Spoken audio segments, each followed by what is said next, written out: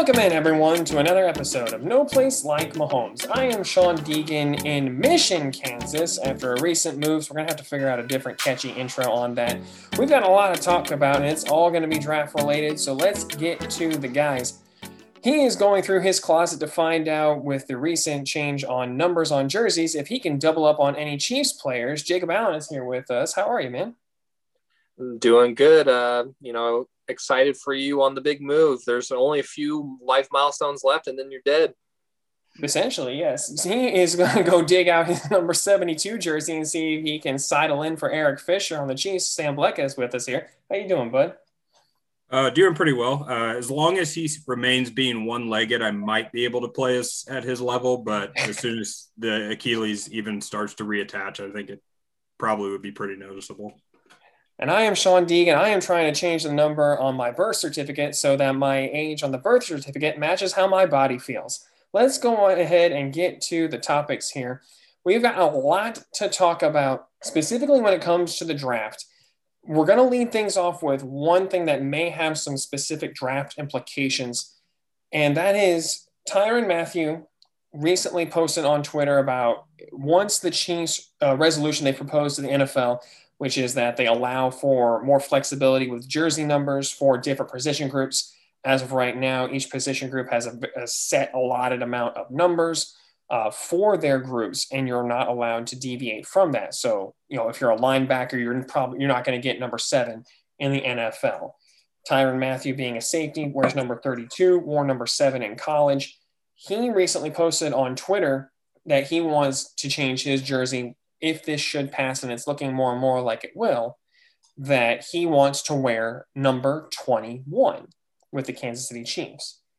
Anybody who has followed the Chiefs knows that number 21 last year was worn by Bashaud Breeland.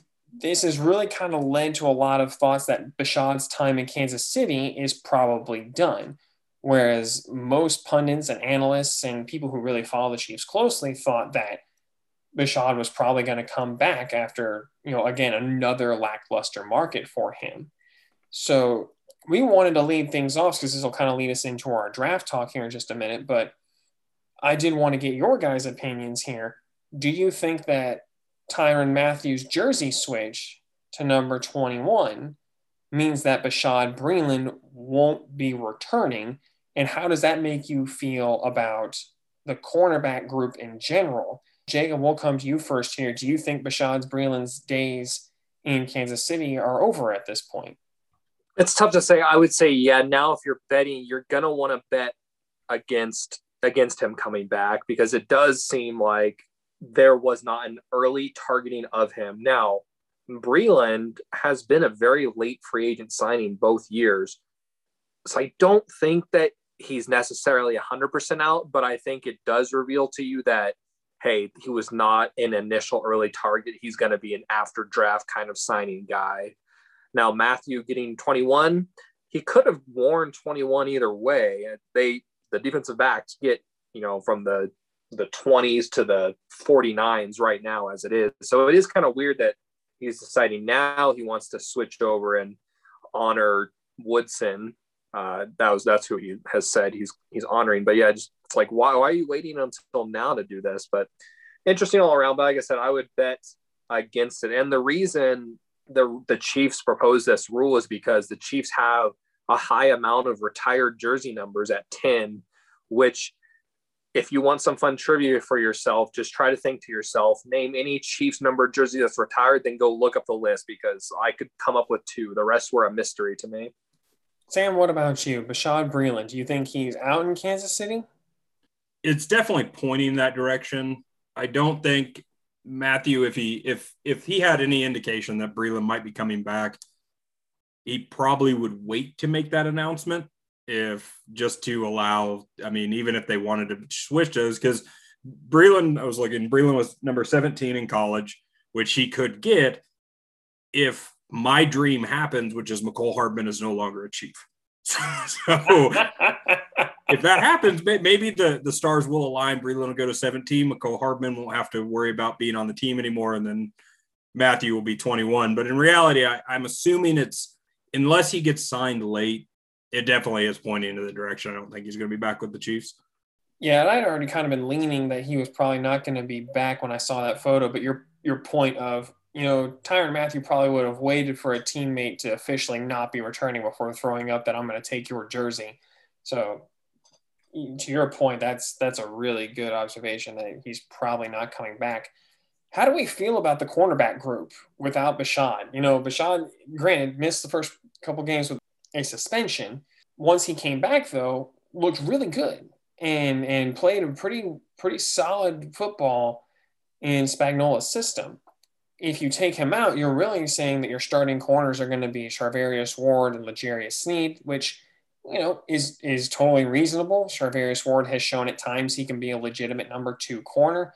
Maybe not, last year was not his best example, but in the past he's shown he can be a really solid number 2. L'Jarius Sneed, we're all feeling like is on the up and up to become a number 1 corner in the NFL. And then you have a series of guys behind him with, Rashad Fenton, who's played well in the slot at previous times. You've got DeAndre Baker, who we're hoping reaches the upside and potential of being a former first-round pick. Just a matter of, can he get healthy? One name I was reminded of was Bo Pete Keys. I'm forgetting his name. Thank you. Bo Pete Keys, yeah. Bo Pete Keys, yeah. I always want to switch the keys and the Pete, and I don't even know why. It doesn't make any sense. As a developmental project, has the length and speed and athleticism to be a solid corner. It's just, can he grasp the speed and the technique that's needed to play at the NFL level? There are pieces that could play very well with the cornerback group, but losing a starting quarterback is, never easy. So, go back around the horn reverse order here, Sam. How do you feel about the cornerback group as it stands right now if Bashaud Breeland is no longer a Chief? It definitely, I think it hurts for sure. Breeland was he was an interesting player because statistically, play style, he didn't stand out to be that guy that's just like, oh man, he's the elite cornerback. But you definitely saw a difference when he was on the field, I think. When he was out for those first 3 games and anytime he was not on the field, I definitely thought that our secondary was hindered a bit, but not to the extent that what we're seeing is that I think he's a must-get free agent signing, a guy that we have to bring back. I think we're all, as you already said, L'Jarius Sneed, I think, is on his way to being our number 1 quarterback, is a guy that we are hoping develops into that stud that we can rely on that can just cover anybody. And then you're looking at, okay, who's your number 2 primarily? And then with us again, running kind of that 4-2-5, a lot of times with 5 secondary members, who's your slot. I continually forget that DeAndre Baker is on our team. And I think that potentially not signing Fenton means one of 2 things, or then not signing Bashaud Breeland means one of 2 things. Number 1, the coaching staff has high hopes of Baker coming off that injury and potentially being a high contributor. Or number 2, as we'll get into the conversation, is going to be an area of targeting with the draft. So I feel pretty comfortable with it. I think Fenton and Ward are good players. I don't want them to be the number 2 necessarily, because I think we definitely saw issues with that when they had to fill that role. They are not necessarily the stickiest coverage guys in the world, but I'm pretty comfortable with what we have, remembering that DeAndre Baker, if he can return to what he is supposed to be as far as his form, I think it's a pretty solid unit overall, especially if we talk about Juan Thornhill coming back and hopefully he can regain his 2 years ago form. And then Tyrann Mathieu is still a very good safety, as we all know. So, Jay, what about you? The cornerback group as it stands right now, knowing potentially that Bashaud Breeland may not return, how do you feel about this group of corners with the Chiefs? Well, let me start here. So I don't love the group, but I don't hate the group either, because again, there's more positions of need. And I think you're seeing a team that has now played their quarterback. And this is the battle you go through every single offseason when you have the paid franchise quarterback, is you're like, oh, okay, where are we going to be thin at this year?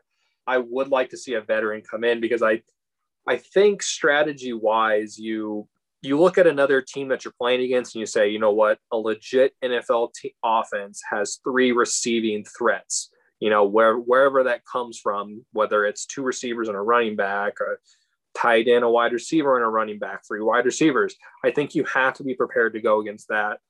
And then I just worry about injuries because, I wouldn't want to be down to Tarvarius Ward and Rashad Fenton as your 1 and 2. So I would like to see one more guy come in, but I do think it's a situational thing where hey, a guy fell to us in the draft like a L'Jarius Sneed that we liked. Let's go get him. Or if you don't get that guy, you just go out into free agency after the draft and say, we'll just use Bashaud Breeland's name because there's lots of Bashaud Breelands out there. It's like, hey, Bashaud Breeland, come sign with our team. We need a corner. Okay, 1-year deal. I'll try to prove it again this year. That's where my brain's at it. And then just the reason I'm thinking that's the route is because you just study the history of what Brett Veach has done over the last 3 years. He doesn't draft corners high. They do value safeties. You've seen that with the signing of Matthew and the drafting of Thornhill, but you haven't seen a corner really get drafted all that high, with L'Jarius Sneed being the highest draft pick of the bunch in the 4th round. And again, 4th round, I would say that's the bottom of the draft. 2nd, 3rd should be starters. 4th, you're starting to think about guys that might be projects. So that's why I'm calling it a lower pick. But that's what I'm saying is that I don't expect them to really invest much into it because they haven't shown that as a thing so far in the Veach tenure. I think my biggest issue is lack of depth. When you miss out on Bashaud, you really are relying on a lot of ifs. If DeAndre Baker can come back and be the same type of player you'd expect a first-round pick to be, if L'Jarius Sneed continues to blossom into a number 1 corner, all of a sudden you're looking great. If Charvarius Ward can, at least in my opinion, I didn't think he looked as good last year as he did the year before. If Charvarius Ward can return to form and be a solid number 2, if Bo Pete Keys can turn into something that can be, a contributor on defense and not just special teams, Rashad Fenton, same kind of thing. There are just a lot of ifs. And Bashaud Breeland, love him or hate him, you kind of know what he is. I think that's the benefit of having that veteran presence is exactly what you're going to get from Bashaud Breeland. You're going to get a physical corner who can play press man, and if he disrupts guys at line of scrimmage, can kind of take away the speed from top-end receivers who are faster than him. That's something that we're lacking right now is depth on the Chiefs roster. That's my biggest frustration right now. And frustration is probably a strong word, but my biggest concern right now is lack of depth at this point. I say that I'm not overly worried about it because I do think that the Chiefs have shown the ability to go and find corners without investing much. Now that's kind of scary to keep doing, but I think that's why I've said I'm not worried. But I'm with you, Sean. You explained my answer in like 200 less words, so nice work. I'm nervous about the depth and not necessarily the who is the corners. For me, Jacob, just off of what your first statement was as far as wanting to go out and sign a veteran, do you have a guy outside of Bashaud Breeland that would fit that? Because obviously we're kind of past the point of the standouts being available as far as free agents go.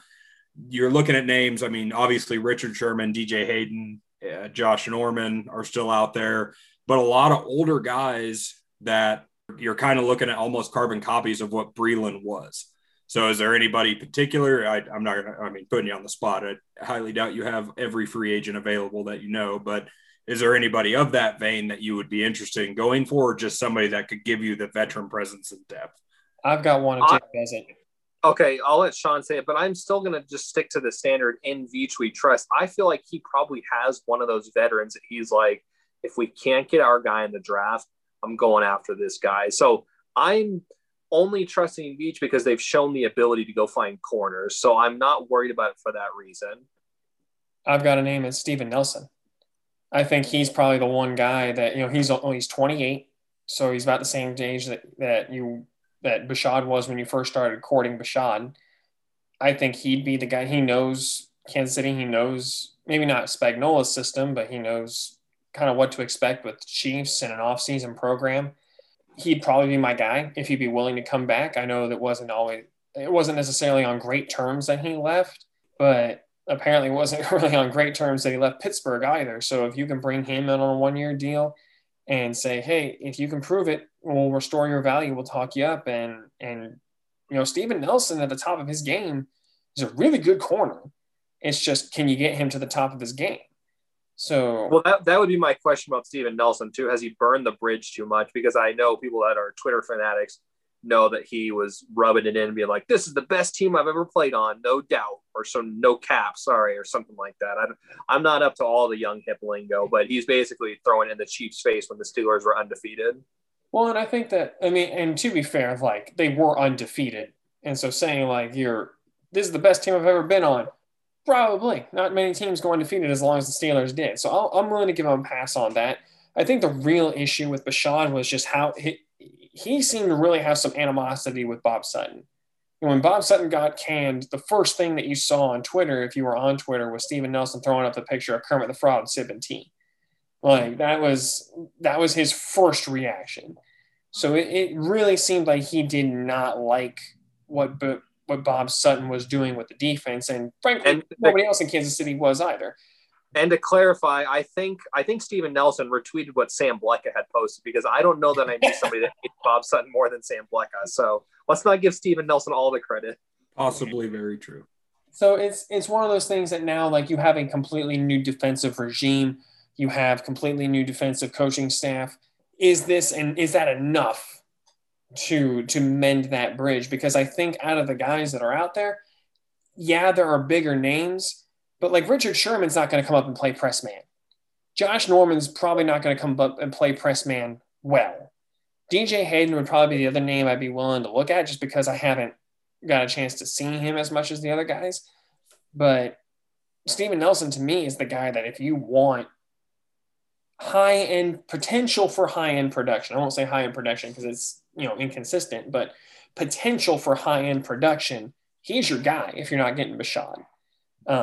So that would be the one guy I would put out there as a name that could still come in and give you legitimate contributions on defense and be at minimum a solid number 2 corner.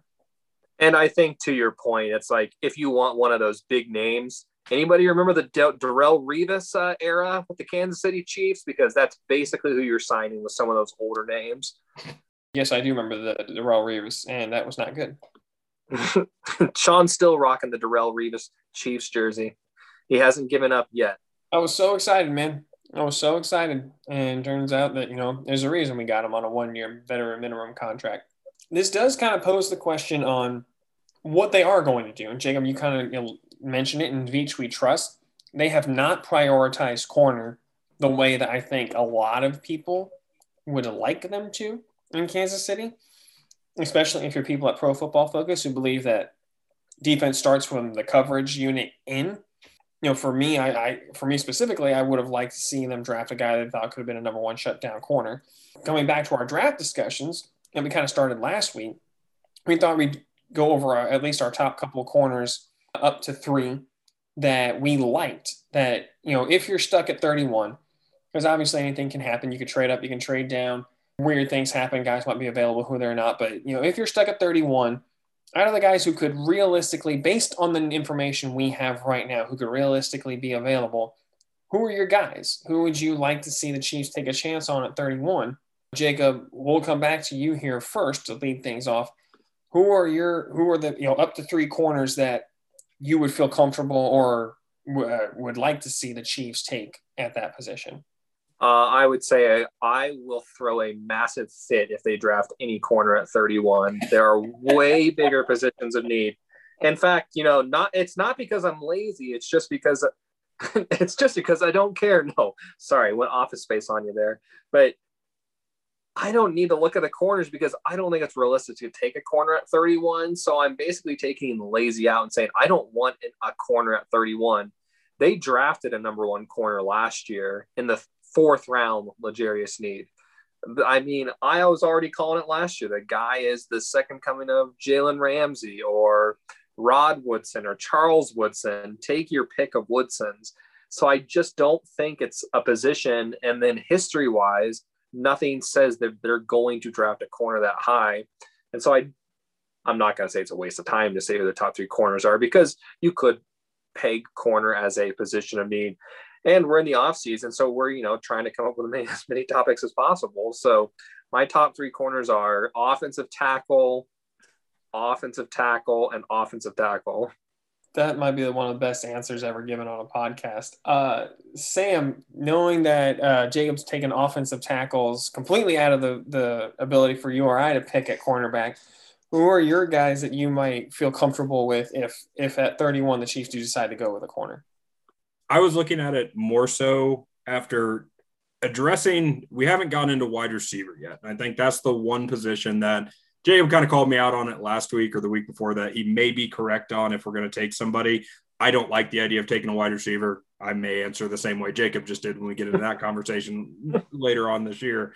But what I'm looking at is the more and more I look at where we're sitting at in the draft, it doesn't make sense to sit there to stay there because none of the talent pool that we need fit that pick.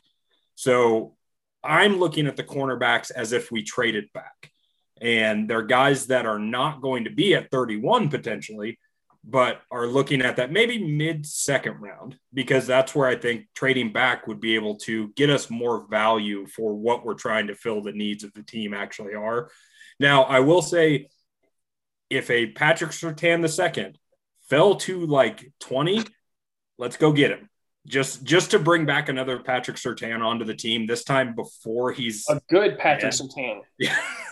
Or a young Patrick Surtain. One who's else can come off.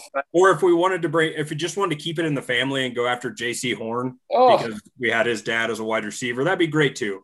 But we had his dad was a wide receiver before we realized that we had his dad as a wide receiver and what the problem was. And I would say that before I get into my three that I'm looking at mid-second round, I do like Asante Samuel Jr., not necessarily because I think he's an elite corner, because what I see in him is a potential replacement for Tyrann Mathieu when he's gone. So he's kind of that interesting pick for me because I think it'd be drafting him too high at 31, which I actually think he'll probably be gone by then because more of his name than anything.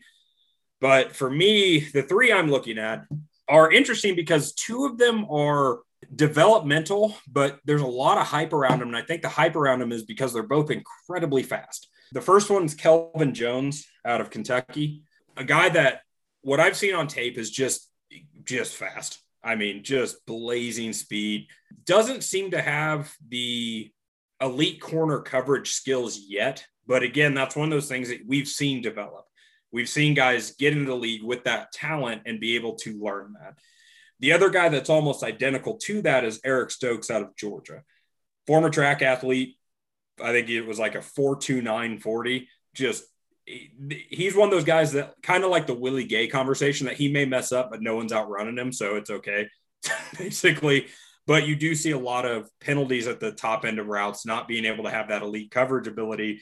But the guy I'm actually most interested in, I apologize if I butcher his name, but it's Ifeatu Melifonwu. Oh, my boy. Yes. He is out of Syracuse. I love this guy. I obviously never watched him in college.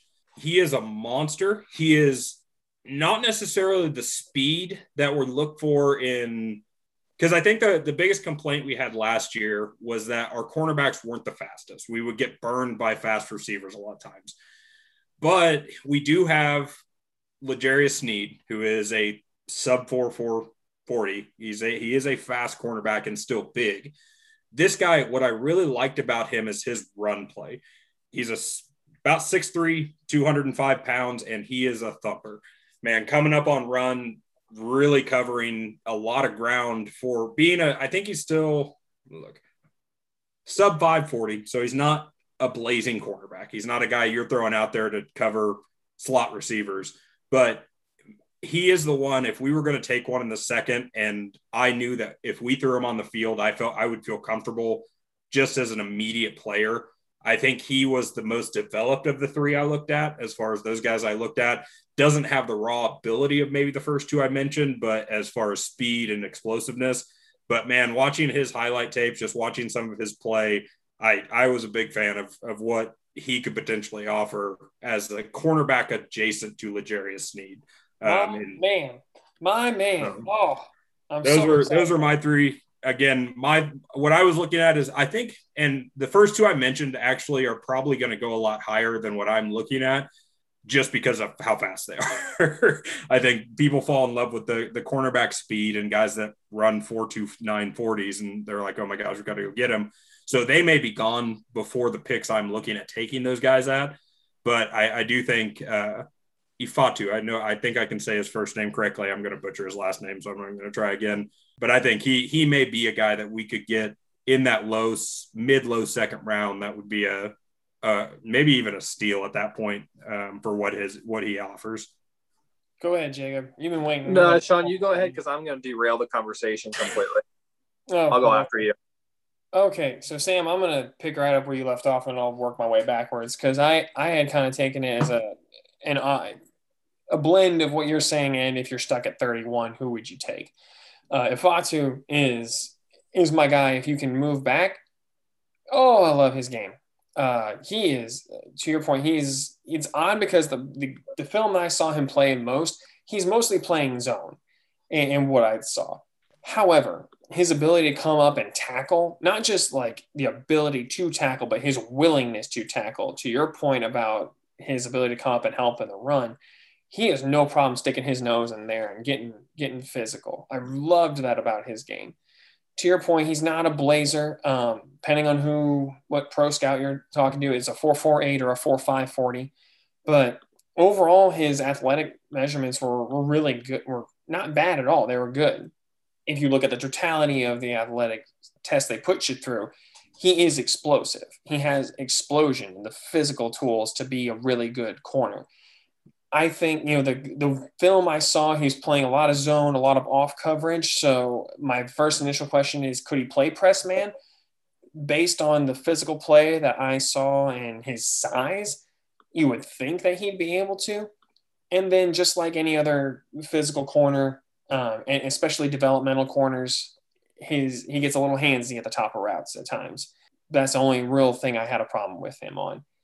Yeah, real quick, before you move on to your next guys, I thought with your conversation of could he play man press, Bashar Breeland was a 4.6 40 out of college. And what I see in Manafuwu is a guy that may need the safety help over the top, but I don't think at that size he's going to have any trouble jamming a receiver off the line. But he's just going to he's a faster version of Bashar Breeland and a bigger version of him, basically. Yeah. He's got tremendous size. When you said his name, I was just like, when you started to say, I'm going to try to pronounce his name, I got so excited because that was one guy he jumped off to me off the film to me. He was terrific. The next guy, if you're stuck at 31, was kind of the next step that I took that I feel like you would feel comfortable with is Greg Newsome. He doesn't have quite the size that Ifatu does. He's 6 feet, 190, 195 pounds, somewhere in there. I think he came in at his pro day at 192. So he's still a solid size corner, just doesn't have quite the same height and weight that Ifatu does. However, he does have the speed that I think that we talked about last year was lacking at the cornerback position at times outside of L'Jarius Sneed. He ran a 4.38 40 at his pro day. So he does have the speed, the length, the size to body up and still be able to turn and run with a receiver. He has played both a lot of press man. He plays a lot of zone. He mirrors very well, I thought, with his receivers. And again, one of the things that I loved about him is one of the same things I loved about Ifatu is that he seemed to be very willing and able to come up in the run game and tackle. So that really excited me. Again, the biggest thing is he's a physical corner. And at times, if he commits hard, like if he opens his hips early, he has a hard time sometimes snapping at the top of routes on, like flag routes or double moves to then move with a receiver and can get kind of handsy at times. That'd be my one concern with Greg Newsome. Otherwise, I think he'd terrific. And for those curious, he's out of Northwestern. And then the last guy, Sam, is another one that you mentioned is Asante Samuel Jr. is my number 3. And for a lot of the same reasons that you talked about, he's an aggressive corner in a different way in that he played the film that I saw, he's playing a lot of zone where he's reading the quarterback's eyes. he is definitely, I think, based on what I have seen, the definition of a ball hawk. He's looking for the ball. He's going to attack the ball with a lot of aggression. I think that could leave him open to some double moves and things that, over the top if he commits too hard. But I love the idea of him being a guy who's a bigger version of Tyrann Mathieu, playing maybe that robber role or, filling in the slot, has the ability to play deep safety in a cover three. I really like his versatility potential. And so for me, he would be my number 3 guy. Jacob, you're ready to derail us with your comments at this point. So if you want to fire away now that we've got our cornerbacks out there, let's start derailing. Any other questions here regarding the cornerback group? So first off, you guys are, concerned about big physical corners, and we solved this one earlier in the year with Deon Yelder is the guy that's going to be covering the big receivers and tight ends on the other side. So again, he's not signed back to the Chiefs yet, but I could see it as a post-draft pickup. Bring in Deon Yelder to cover the tight ends. On a more serious note, not that I'm not serious about finding the defensive tight ends. You got to go find those tight ends that can't catch to play defense. But the Chiefs are very good at signing the tight ends to not catch the ball on offense. So eventually they'll figure out to put them on the defensive side. But anyway, a couple of things you guys reminded me of. I was thinking strategy-wise about this whole trade back. Where do the Chiefs trade back to? Because one thing that does kind of scare me is the pack of teams that are at the top of the second round are going to be the same teams that just drafted a quarterback, most likely, if this draft falls like a lot of people think, with at least 1, 2, 3, potentially 4. 1, 2, 3. Yeah, 1, 2, 3 being quarterback. So quarterbacks going early, these teams being like, okay, next up, we need to protect our new shiny thing, which the Chiefs, we assume, would trade back to go get the tackle. So for me, that's one thing that I wonder just strategy-wise where the Chiefs are at in regards to that with the trade back. So that was where my mind has gone at this point about, man, I wonder where they have deemed where to trade back to. And of course, it's all situational based on draft night as well, because let's say a Bengals don't go with Penei Sewell and they say, hey, we're going to go get Kyle Pitts. We're going to get a receiving target instead. So like I said, that's one thing that has my head spinning right now. I think it's mostly situational, but I was kind of curious what you guys thought about that. And then the other one that I had was, and this is just strategy towards the safeties and corners in general, we still haven't seen what we thought would be the, going to happen deal with Tyrann Mathieu re-signing his contract. And Sam mentioning, Asante Samuel Jr. being a guy that could shift to that. So what I wonder is, I do wonder where their minds are at with Mathieu, and maybe was it just a cap thing where they're like, hey, we didn't get Trent Williams, Tyrann, so we don't need to keep talking about your contract extension. So those were two things you guys made me wonder about as you were talking through your points. I'll take it in reverse order, just for my own opinion. I heard this opinion. I forget where, so I apologize. I'm not going to attribute it to the correct person, but that I think any extension is probably going to wait after the draft, just to that point, that if you find someone who can be more affordable that you think fills that role well, why extend someone and give them more money until you know for sure that you need that player? So as they're getting, you get the younger version as well. Exactly. So if the Chiefs did land an Asante Samuel Jr. in the second round, all of a sudden you may have just solved your corner ends and you don't have to worry about picking up a Tyrann Mathieu extension, especially if somebody like DeAndre Baker comes out and is the stud that you hope and think that he could be.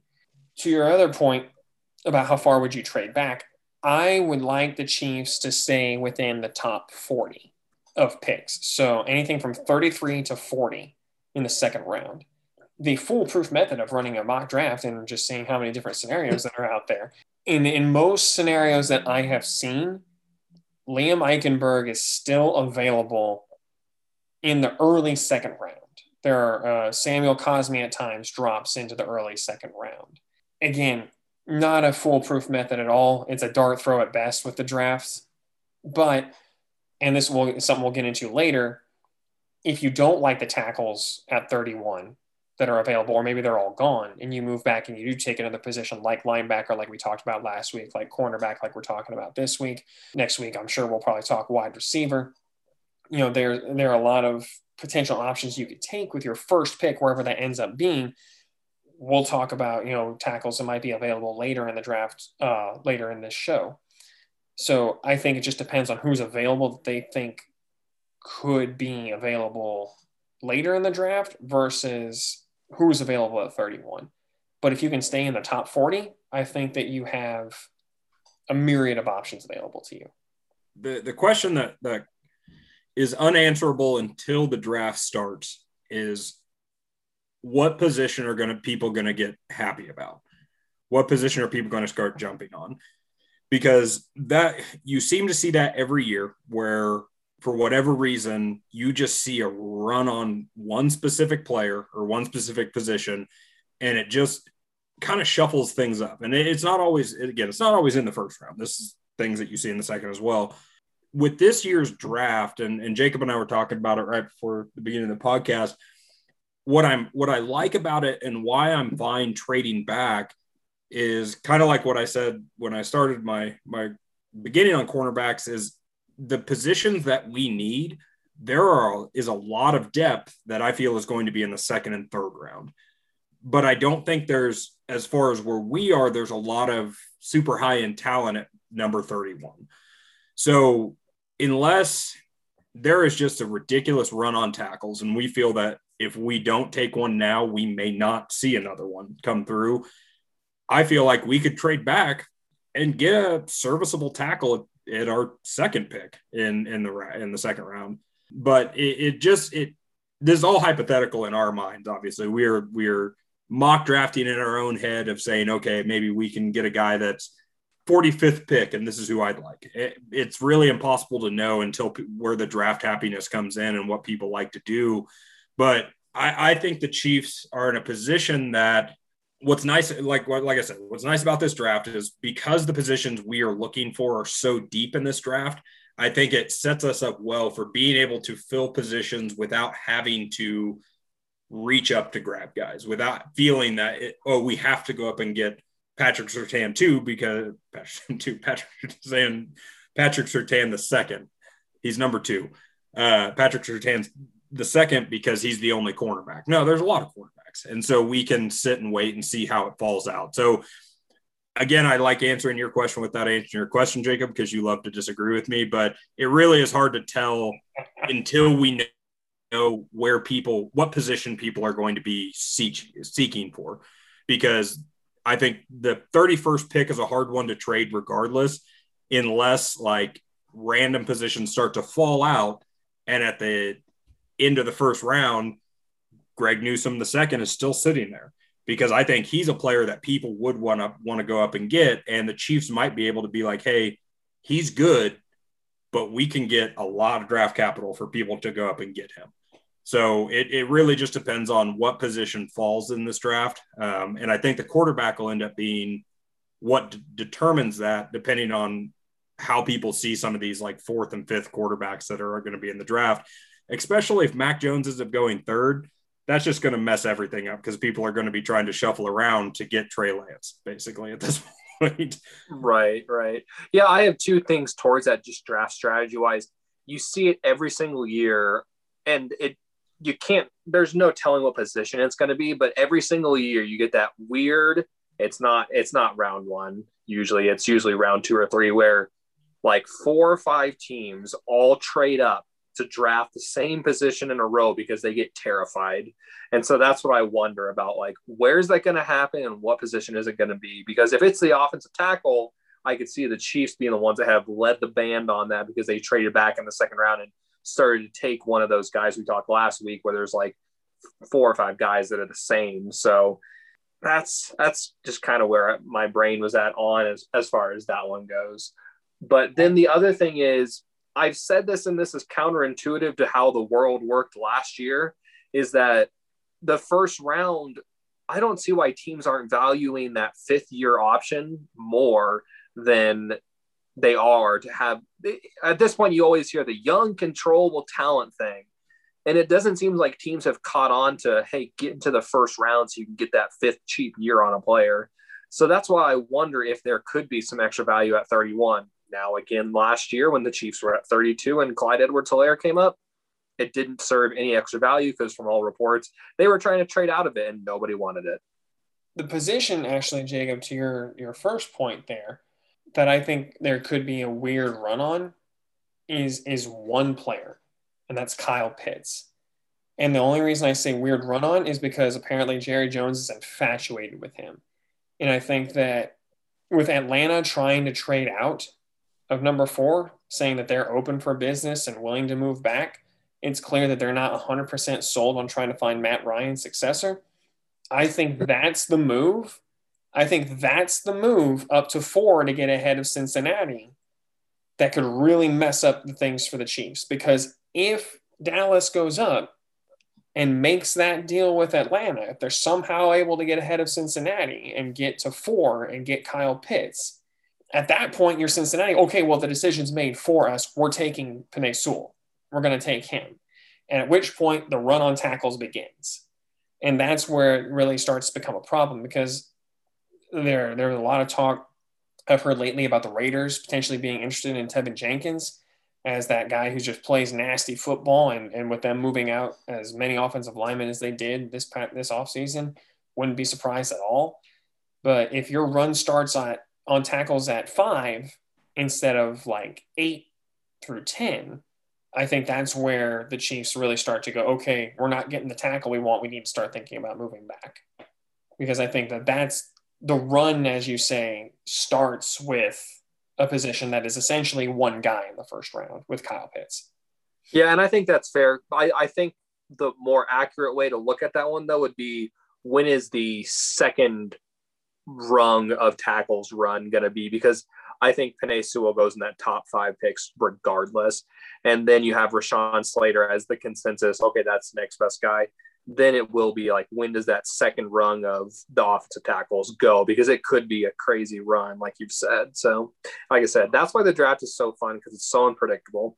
It's going to be a blast. I'm hoping that the decision becomes a difficult one for Cincinnati, because I think at that point, if everything gets pushed down just a little bit, that makes things a lot easier on the Chiefs going forward. Talked a lot about corner, so we'll move here now to our next position, which this was one that until I started watching film, I was almost certain that this is what the Chiefs were going to end up at, and that's edge. Because to your guys' points, like there's always a position that always ends up having a major run. And it always seems to be the position that they talk about having great depth. And all of a sudden, by the time the Chiefs end up picking, that position doesn't have great depth anymore. And so for me, I thought, well, if the tackles are all gone, it's probably going to be defensive end, because Andy Reid loves to draft, up guys who play up front, whether that be on defense or offense. But in Philadelphia, he drafted an absurd number of defensive linemen. So for me, it was like, well, it's going to be probably an edge to play across from Frank Clark, and then you'll eventually replace Frank Clark. And then I started watching film. Not a lot that made me really, really excited, guys. Not my favorite class I've ever seen. So we'll go around here and get, again, who are your guys that, if you're stuck at 31 and, again, Sam, to your scenario earlier, which I kind of liked, if there's not a guy that you feel great about moving up for, if you have to trade back, or if you're just stuck at 31, you can't move out. Jacob, to your point about what happened to the Chiefs last year, and, it's about, well, Clyde Edwards-Helaire fits our system, so I guess we'll take him. Who are your guys at edge? Whether it's 1 through 3, however many, who would you feel is the best option for Kansas City? Yeah, so I'm going to take this one first, and I'm going to go off of what I'm going to steal Jacobs from what he said on corner, because if we take another SEC defensive end, I will never root for the Chiefs draft again. I don't care. If it happens, I'm done, because if anyone knows me, my hatred of drafting SEC defensive ends. But unlike Jacob, I still came prepared to talk about this position. But no, in reality, you're right, Sean. There's a lot of guys that are physical freaks. There's a lot of guys that are Mike Dana. There are not a lot of guys that you look at and be like, yeah, I'm comfortable with him being a 4-down defensive end, just can do a little everything. The first 2 I looked at fit within the range of, man, he is a physical freak, that there is not a lot else to him. It's kind of almost my cornerback situation where I was like, these 2 guys are really fast, but they're not necessarily complete cornerbacks yet. And I think the defensive ends that I looked at, we kind of fit within that role. The first one comes from Penn State, Jason Noea, 6'5", 260, very fast at 4.37. Looked like he had great get off of what I saw. He's going to be one that if he fell down to 31, I would be surprised if the Chiefs don't take him, because I think he's a guy that's probably going to go a little higher than that, just because I think the defensive end, the edge rusher, is exactly the position we talked about, or we're referring to, that the runs happen a lot on those guys. That's a position that seems to happen a lot, where when one starts to go, a lot of them end up going pretty quickly. But if they don't go, they end up falling very fast, and they end up going down in the second. I think that happens a lot with that position specifically. I think it's that and wide receiver are the two that cause that to happen the most, which is like your defensive edge rushers or your wide receivers. When they start going, it seems like they go fast. If they don't go, they fall pretty quick. But I think he's one that if we got stuck at 31 and there was no other way to look at it besides we have to take a guy that fits this pick, he would be the guy that fit in there.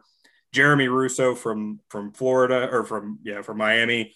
Again, wow. He is physically an incredible player. I saw no moves out of that guy. That guy was just, I can beat everyone because I'm faster than you and I'm bigger than you. Not real excited if we went after him early. He's another guy that if you're at 55 to 60 range, somewhere in there, maybe I'm okay with it. But again, just one of those that physically gifted, needs a lot of development. I felt like the only one out of these that, and he's one that if we picked him in the first round, I will never watch a Chiefs draft again. So this is one that is really, if we're back in the second end, which is Peyton Turner out of Houston. Oh, he's the only one that I've looked at as a 4-down or 3-down defensive end that can do a little of everything. He's not as freaky as the other two guys as far as physical ability, but real long, again, just over 6'5", 270 pounds. So he's a bigger defensive end. And I feel like he could fit the role of what our defense does a lot, and could potentially be the guy that fits that role or fits that position aside from Frank Clark, where you still have pass rush ability, but you can trust him to be a little bit more than what Frank Clark's done. So I didn't go as much into these guys as I did the cornerbacks, but just because you guys kind of said it, there's a lot of them and they're all kind of the same. There's not a lot of guys that just stand out completely, but I thought there were some guys that would fit the defense well, just not real exciting. And if we take an SEC defensive end in the first round, I quit. I'm so excited because Peyton Turner, is a name I already have locked in for reasons I'll get into here in just a minute. So the fact that Sam has now said that he's bailing on being a fan if they draft him makes me think they're probably definitely going to draft him just to hack him off.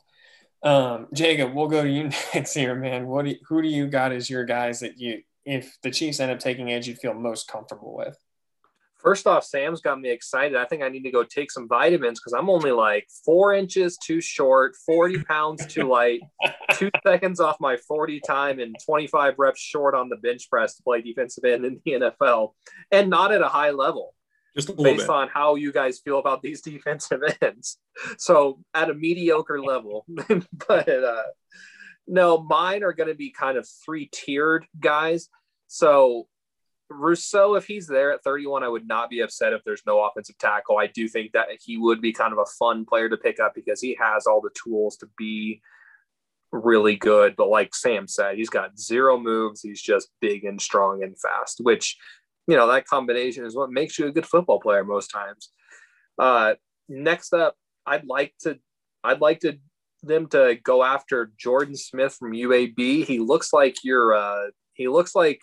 if you haven't seen a cousin or a sibling for a while, then one year you show up at Thanksgiving and that cousin's like 6 inches taller than you, but you can still take him because he's got no muscle on him. So you're like, oh, hey, how's it going? But that's what he looks like frame wise. But so, I haven't. Jacob, you're explaining Sean's brother? Yes, that, or for other people, it's a cousin.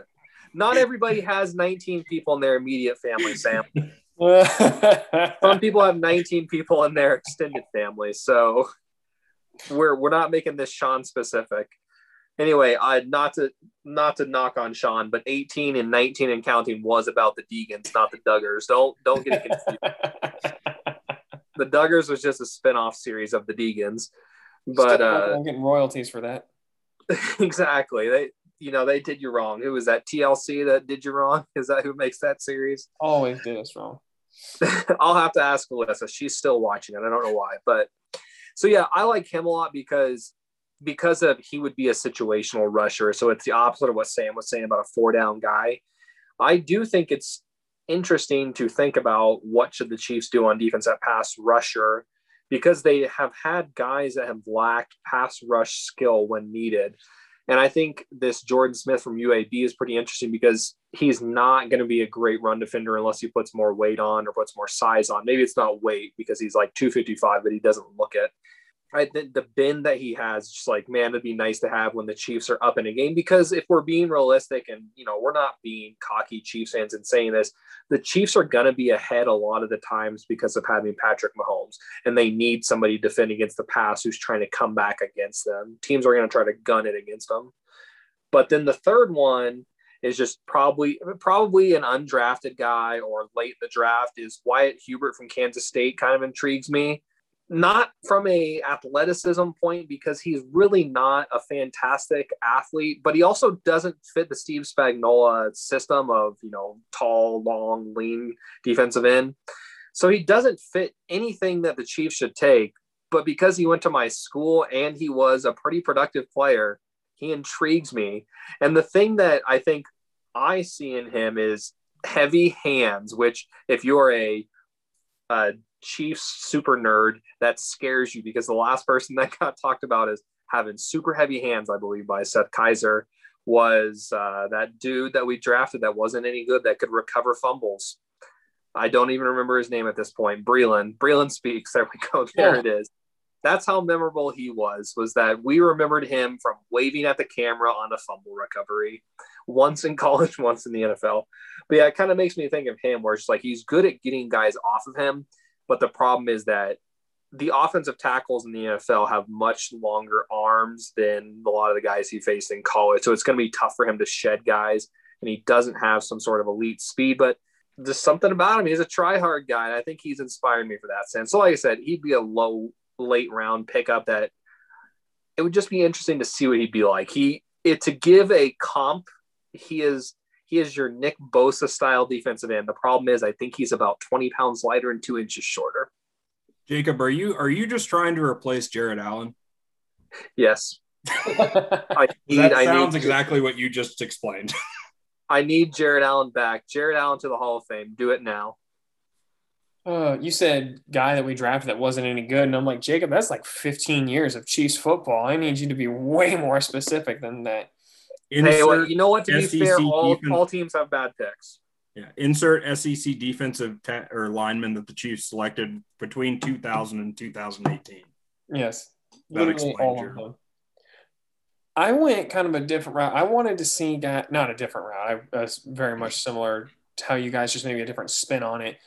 By the way, you weren't kidding about your Jordan Smith cat. He is 6'6" and 255. Like, that is a lean, tall cat. We need to get some barbecue in that dude and get him playing left defensive end. The guys I looked at were guys I think have the most potential to be explosive and productive defensive ends. The problem with them, that I'll get into in just a minute, is that they can't stay healthy. I'll go ahead and double up a little bit with you, Sam. Peyton Turner is actually the guy that I thought size, athleticism, and actual pass rush ability kind of fit all of those. He was the one that could set an edge. There's a couple plays I watched him run a wide receiver down from behind in a screen set. So, before the receiver really gets running, but still moving at a pretty good clip, he's still able to make the play from the backside. The ability to engage with an offensive lineman and get to your secondary move and get to the quarterback. I liked all the things that I saw out of him in that regard. The problem is you can't rely on him to play. He was banged up consistently. Last year, he had 5 sacks and 10.5 tackles for a loss, but he only played 5 games. And when you're talking about, the best ability is availability, not to beat a cliche into the ground, but that's a problem. So overall, like I like his game probably as terms of a completionist sense the most, but it's just can he be on the field? That's a huge deal. The next one I went with is actually opposite. Your boy Gregory Rousseau is the other Miami defensive end, Jalen Phillips. I liked his explosivity off of the line at the defensive end spot probably the most out of any of the ends I watched. His first step to me was the best out of any of them that I saw. He's got a wicked swim move. He's got a solid spin to go along with just the explosion that he has off of the end. Runs a 4.5 740 at 6'5 and 260. His short shuttle time was 4.18 seconds. Vertical jump at 36 inches. Like his broad jump's 10.5 feet. He's got all of the explosion and athleticism you want and has the pass rush moves to back it up. Again, can he get on the field? His career high for games played in college was last year with 10. Before that, he played 4 in 2018 and 7 in 2017 after sitting out all of 2019 due to the transfer rules in the NCAA. It's an issue of availability with those two guys. And then my last one, again, is Rousseau. I think he's, in terms of overall athleticism, in terms of size, speed, strength, explosion, he's probably the best. It's just a matter of, does he stay at left defensive end? The biggest concern I've had is I've heard some people talk about how he might end up moving inside a defensive tackle, which wouldn't be the worst thing in the world if you get another Chris Jones-esque type guy in the middle who can really create some havoc from a defensive tackle position. But those would be my 3. I do want to ask, because all the guys we've talked about have warts, but I think one of the biggest problems that has come up is looking at guys who are athletes versus guys who produce. And the guys who produce typically have warts like, are you available to play? Or their athleticism at the NFL level does not translate. A good example of this type of player is Sam, your guy, Jason Oweh. That's the one from Penn State.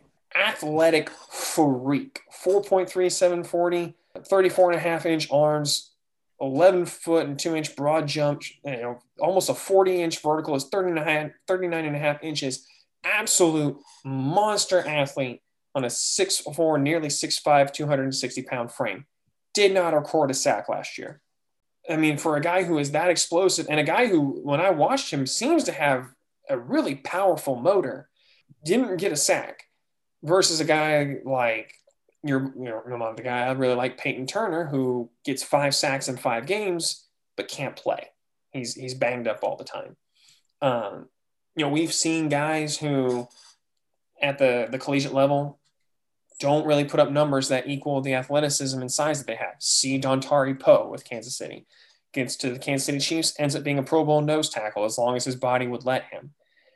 Guys at the collegiate level who produce that don't translate to the NFL level because their athleticism, technique, and everything else doesn't translate. It's not a defensive end, but see Tim Tebow. There are always guys who have a hard time finding their niche, whether they're not athletic enough, they can't stay on the field, versus the top-end athletes who, for whatever reason, either technique-wise, work ethic, etc., don't seem to find it. So my question to you guys is, how do you guys feel about evaluating players when you're looking at athleticism versus production? Sam, I'll come back to you here first. Personally, I think this is probably one of the harder ones to debate when you want to look purely at production. You brought up probably the best example of this is in saying that Jason Oweh did not get a sack his final season at Penn State. He was also first 10 all Big Ten without a sack. Something's got to be going right there to be seen as the first team all Big Ten and not have a sack. So looking at it's the age-old debate we've talked about before, where how much can we look at stats and be like, yeah, that guy is elite. Now, Chiefs have failed in the past at drafting guys that I'm not saying that it's not important to look at, because we have drafted guys that were athletic freaks in the past and they worked out real well. See Breeland Speaks, see Jonathan Baldwin, guys that physically fit the mold of what an NFL player at their position should be. And because of the potential, got drafted incredibly high and fizzled out of the league very quickly. I guess in a roundabout way, I'm saying it's very difficult to identify how that is. What I like about the defensive ends, especially with our consensus guy, with Peyton Turner, is what I saw in him is, again, the injury problem is always a worry. And that's something that I don't know if you can look at and be like, you obviously can't tell if a guy is hurt, being able to play through injuries, or are you hurt or are you injured is the old thing. Is this guy just not that tough and not playing well, or is he, what's the deal? But what I liked about him was his motor, because he was a guy that looked like, okay, exactly what Jacob was talking about, or we were joking about with Jared Allen. That's what we all loved about Jared Allen, is he never quit. He was a guy that it doesn't matter if he was being blocked by 6 guys, he was going to do everything he could just so he could lasso the cow. But at the end of the day, when I look at these guys at defensive line, athletic freaks can be very successful. I think it's one of the few positions in the NFL where you can put an athletic freak on the defensive line and be like, okay, go play. And they will, even if they're not Hall of Famers, even if they're not guys that are going to be all pro, a lot of times they end up producing at least a little bit.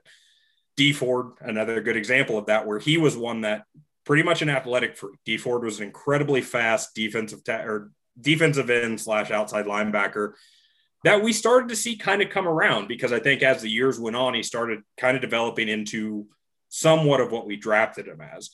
But I think with certain positions, I would be much more comfortable drafting guys that have shown production, that have shown that they are able to perform at a high level, even if they don't necessarily have the greatest physical ability. But at defensive line, if I see a guy that is 6'5"-ish, 260 pounds, and runs a 4.3 940, I might take a chance on him, go after him a little bit, just see what he can do. That seems fair. Jacob, what about you? Production versus athleticism. How do you go about trying to evaluate these guys, especially this year with the amount of defensive ends that we've all said now, man, we're just not really sure about it.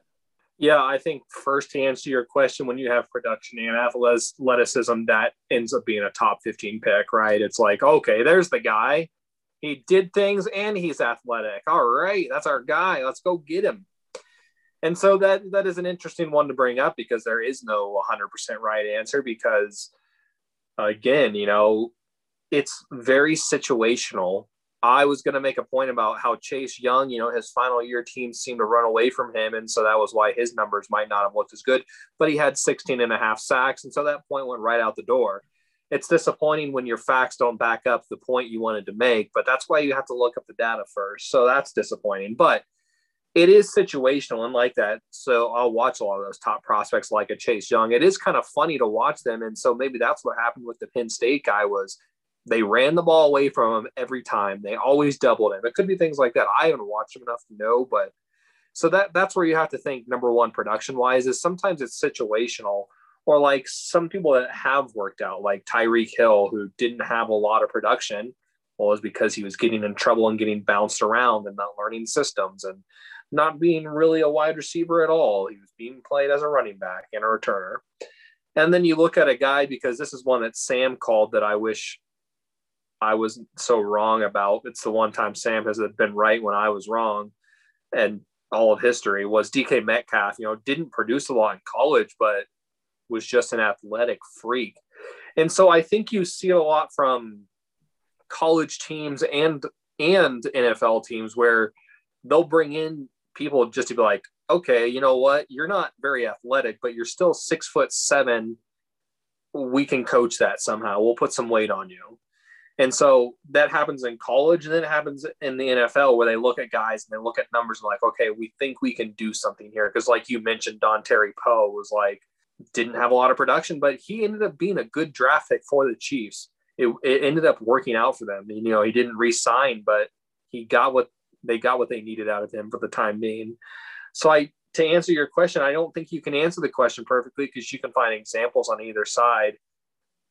And to say, oh, I want both. Well, the unfortunate thing is you only get one first round draft pick. So that's where your guys are going to be at. But what would I prefer? I think at this point, because I look way too deep into these prospects, is I would mainly lean towards the athleticism and what a guy can be.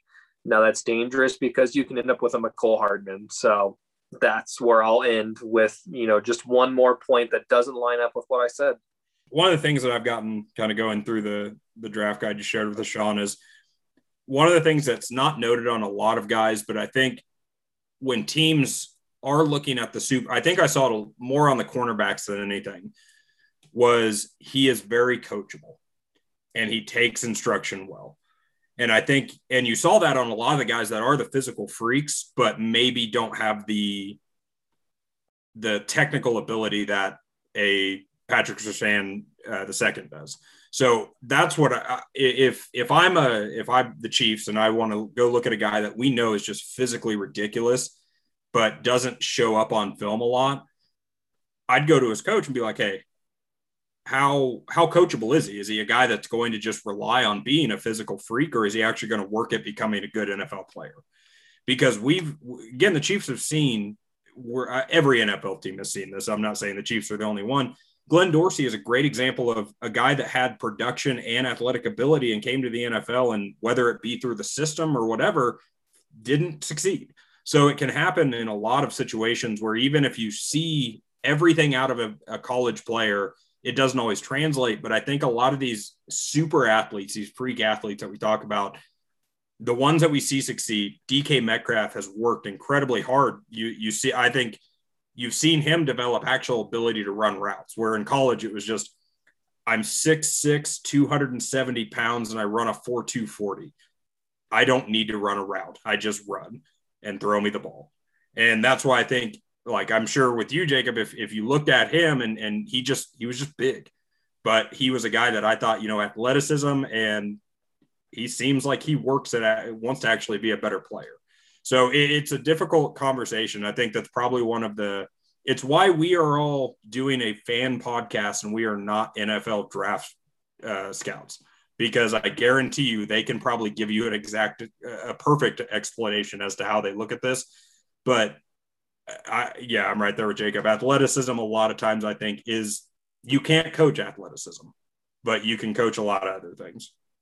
Okay, just to clarify real quick, because we're on the freak athlete thing, and Sean, you might need to help me out because I think we both love this guy. Was it the same year that Wake Forest linebacker that everybody loved for the Chiefs? Was that the same year as Dontari Poe, or was that a different prior year? Oh, are you talking Aaron Curry? Yes, Aaron Curry. I thought that was the name. What year was that? That was I think that was the Tyson Jackson draft. Oh, was it? Neither guy worked out, but both of those were terrible. One guy had no athleticism and all the production was god awful. The other guy was a freak athlete and still terrible. It just worked out that great for everybody in that draft. Well, hopefully in this draft, if it's an edge, like, you end up, or a defensive line, you end up with the Dontari Poe version where he had a career high 2 sacks in college in any given year, and he gets to the NFL and is, second and third year starting with the Kansas City Chiefs, gets a total of 10.5 sacks in those 2 years from a nose tackle position in a 3-4 defense.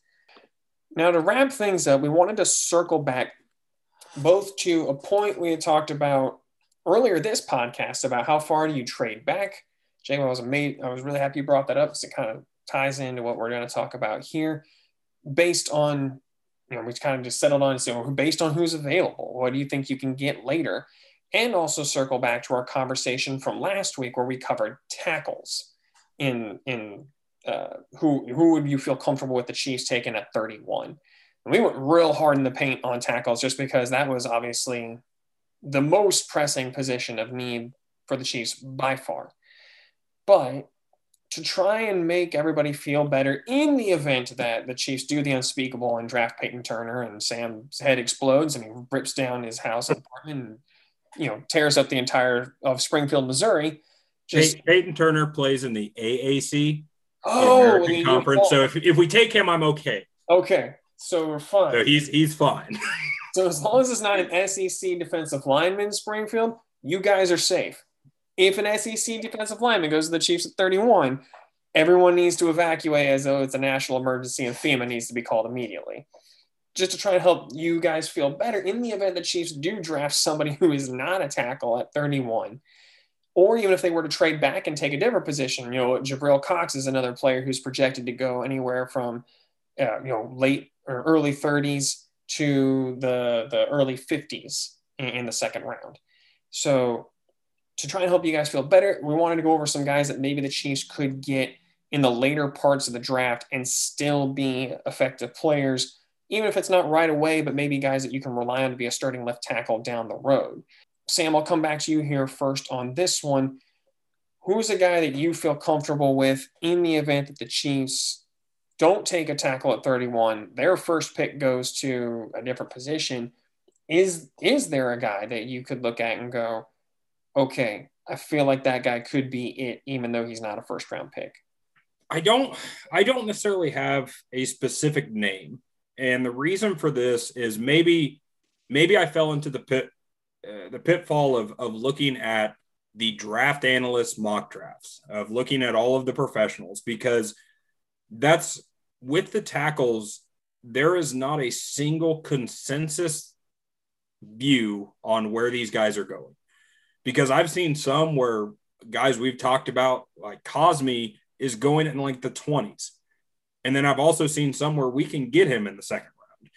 And so it's, I guess, without being able to really understand and be a draft analyst and being the guys the scout that goes out and really breaks down these guys, I don't know exactly how they fall out, because again, based off your draft guide, Sean, you're looking at guys like Eichenberg. They've got him listed as the 6th potential best prospect. And as we've said, I've seen him in mock drafts falling all the way down into the mid second round. I've seen guys like Dylan Randu, I cannot say Randuns, I can't say his name, whatever, I'm sorry, from North Dakota State, going all the way up around like 20. So it's such I'm not going to answer the question as far as what guy, but I am comfortable with getting guys in the second round to potentially be a starting left tackle, and even in the third. And the reason for that is, again, I feel like this is another very deep position where maybe you're not getting elite production immediately, but I think there is a lot of developmental prospects within this draft that could lead into playing time later on down the road. That's kind of what I got out of last week when we actually went over tackles. Was I wasn't super impressed with anybody that would be available at 31.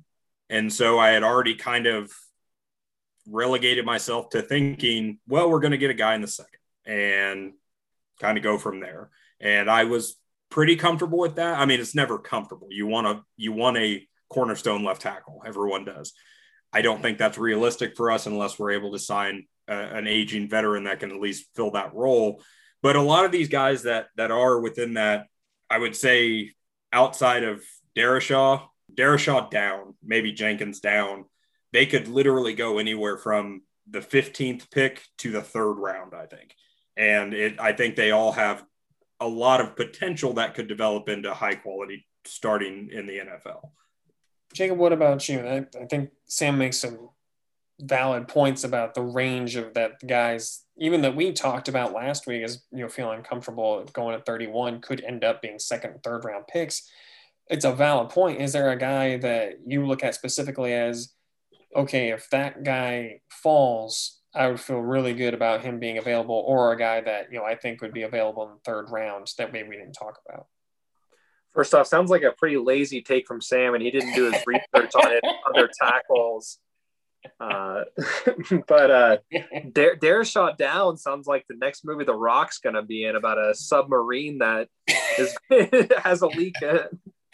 Darrisaw down. I'll see it. If it has The Rock in it, you know what? I'll give it a shot. I'll still enjoy it. We all will. Don't forget, we sat in a theater through Hercules together. And I still haven't been able to say no to any Rock movie. If The Rock's in it, I'll see it. But one name that actually got brought up by Seth Kaiser this week on his Twitter was a guy from Northern Iowa, Spencer Brown, who tested at elite levels athleticism wise. And I was like, you know what? That does make some kind of sense, because Brett Veach always ends up falling in love with somebody that nobody's talking about and taking them way higher than anyone has talked about. And I could see him doing something like that. Now, when you look at him, the fear is, if you look at him, he looks just like the Jordan Smith UAB guy for an offensive tackle. Very tall, very thin looking, but for him, it doesn't seem to hinder him that much. One comp for him, and this would be obviously if things went well, as most comps are, like, this guy is definitely this guy, but he's like a Nate Soldier type guy, where it's, very tall guy. So this guy is 6'9". Nate Soldier was 6'8". They're about the same weight. This guy actually tested better in the bench press than Soldier did. And Soldier was, a big athlete. Both guys were recruited to play tight end in college and ended up switching to tackle. So I think that's one guy just to kind of be interested in and think about, that could end up being one of those, wow, we didn't expect this guy to go this high in the draft, whether that's high second or low first. We'll see. There's always somebody. That's a good one. He's one whose name I'd seen, I think probably that same tweet from Seth about him, and I went back and looked. I'm like, oh dang, he did test out the gym. Like, that's impressive, especially for a guy his size. The guy that I picked is also a massive tackle. Didn't test quite the level Spencer Brown did, but my guy is Stone Forsythe out of Florida. First of all, his name is Stone Forsythe. That was my comment. I was like, I know nothing about him, but I've already decided he's a good player. Put him at left tackle, and just, I dare you to get through someone whose name is Stone. Like, that's amazing. It's almost as good as Will Shields, but yeah, it's not quite the same, but it's close. It's in the same ballpark. You're like that next tier down on offensive line names. The part about him I liked, obviously he is another one who's huge. He's 6'8", 307 is what he came in his pro day. But the part that I liked about him is he did have prototypical left tackle arms. His are 34 3/8 inches. Like, he actually has long arms. So the ability to keep guys off him is going to be a little bit easier than maybe some of these other tackles that, again, it's a concern that the talk that's going on is, like, none of these tackles really have the longest arms. They're not prototypically sized, which, again, to Sam's point, is why a lot of them, just the range is crazy. I saw one, Sam, to your point, the other day, where Alex Leatherwood is being talked about now as a potential second-round pick, because people are wondering, even though he has prototypical length, is he going to end up being a guard? And he's only really played tackle for the 1 year. And they're already putting him in at guard. So for me, Stone's length, his size, all of that screams left tackle.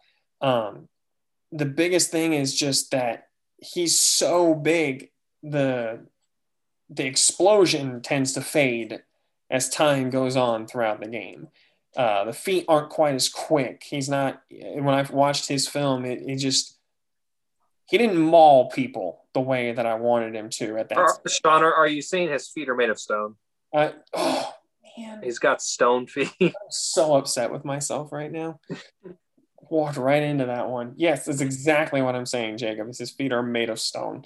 He didn't maul people. His testing numbers were solid, but it didn't jump at me. My thought is, if you get him to an NFL weight room with NFL coaching, maybe that starts to change. Florida is obviously a tremendously big and well-known school. I'm sure they probably have top-notch facilities, but again, it's the NFL.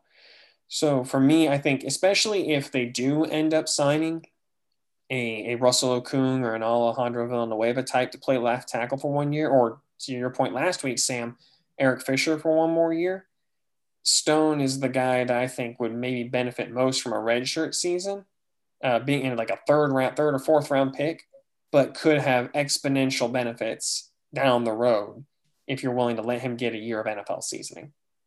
I just want to say one more reason as well that you might think Spencer Brown makes some sense is the name you just mentioned, Eric Fisher, small school guy, good athlete. So It fits that, again, if we're using Chiefs history.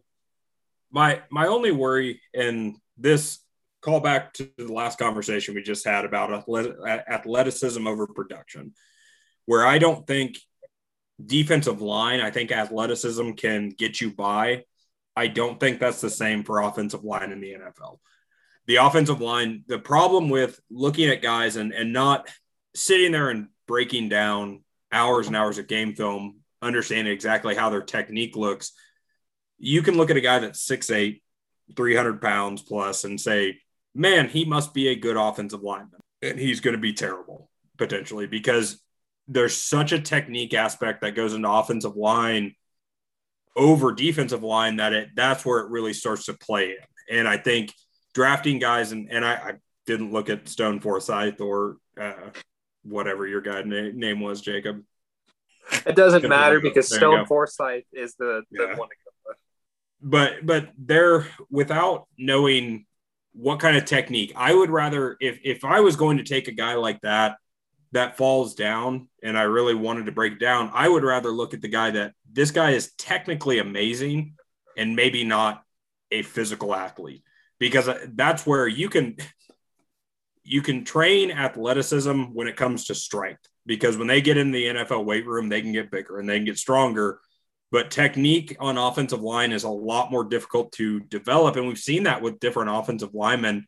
I think that will be a big part of Lucas Niang to see is how has he developed? Has he developed into having a good kick step, being able to get into a chair and handle speed rushers? Because we all know he has all the physical tools to be a good offensive tackle. And that's where it's going to come in. So I think this is a harder conversation than looking at like if we wanted to have this conversation about cornerback, I think we could all go in and be like, all right, this guy runs a 4.2 40. I'm going to put him in at cornerback because he's going to run everyone down to the ground, regardless if he gets burned or not. But tackle, there's no combine numbers really that look at how good an offensive tackle is going to be, because bench press doesn't mean a whole lot. That means they're strong, but it doesn't mean that they know how to block. So this is a harder conversation in reality than I think just looking at a guy's numbers or looking at a guy's name. Speaking of which, is Stone Forsythe the best name in this draft? For position? Yes. Yeah. Position by position, I think so. I haven't seen one better. I was looking through offensive tackles just because I have it up. I really like Alric Jackson, not because it sounds like Alric just sounds like a badass. Like he just sounds like he would be like, it looks like a guy that got pulled out of the medieval night and is now playing offensive line. So Sam, what I hear you saying is you need to go watch this Spencer Brown. He's kind of fun to watch beat up on small school guys. I'll go and watch him and see if I think. And neither of us need to go watch Stone Forsythe. We already know just the name. I will say, to your point, Sam, because you make a really good point about differences of athletes trying to play a technical position versus technical guys trying to play a position that needs athleticism. Offensive line does need technique. The reason I think I like Stone so much is because he's a really big guy, but he doesn't allow guys, he doesn't swallow up guys as they rush, whether it's a bull rush, speed rush. He's always able to keep them at the end of his arms. He creates space. And so even if the guy across from him is quicker, they're faster, he's able to kind of usher them around the edge. My biggest problem is that, again, he's not a mauler, doesn't blow people up in the run game, and he just doesn't – he kind of fades. And so to me, if you can get him in an NFL weight room and get him conditioned to where he's consistent throughout all four quarters, I think his ability translates in the passing game. So whereas I wish he was more of a mauler at times, for me, the most important thing is protecting Patrick Mahomes. And I think that Forsythe's ability to keep rushers at the end of his arms and create space and die, and as they say, die that slow death as guys try to come around the edge, makes me excited about him. I think that's why I picked him, because I do think, yes, he has the size, and I do see the technique there for what I am able to evaluate as a guy who didn't play football. But I do think he just needs some actual NFL training in a weight room. And with Sean's foresight into that, he has made his stone cold pick for the Chiefs second round. End of podcast. We can't do better than that, folks. We're going to call it on that note. Jacob just ushered us out. Really appreciate you guys sticking with us. We're going to keep these conversations going all the way up to the draft. We're going to hope to do something on draft night, but we may have a new member of the Jacob Allen family coming in, so we'll see how that happens. If that happens, how it can happen. We'll keep you posted. Until then, you guys stay safe out there, and we'll talk to you next week.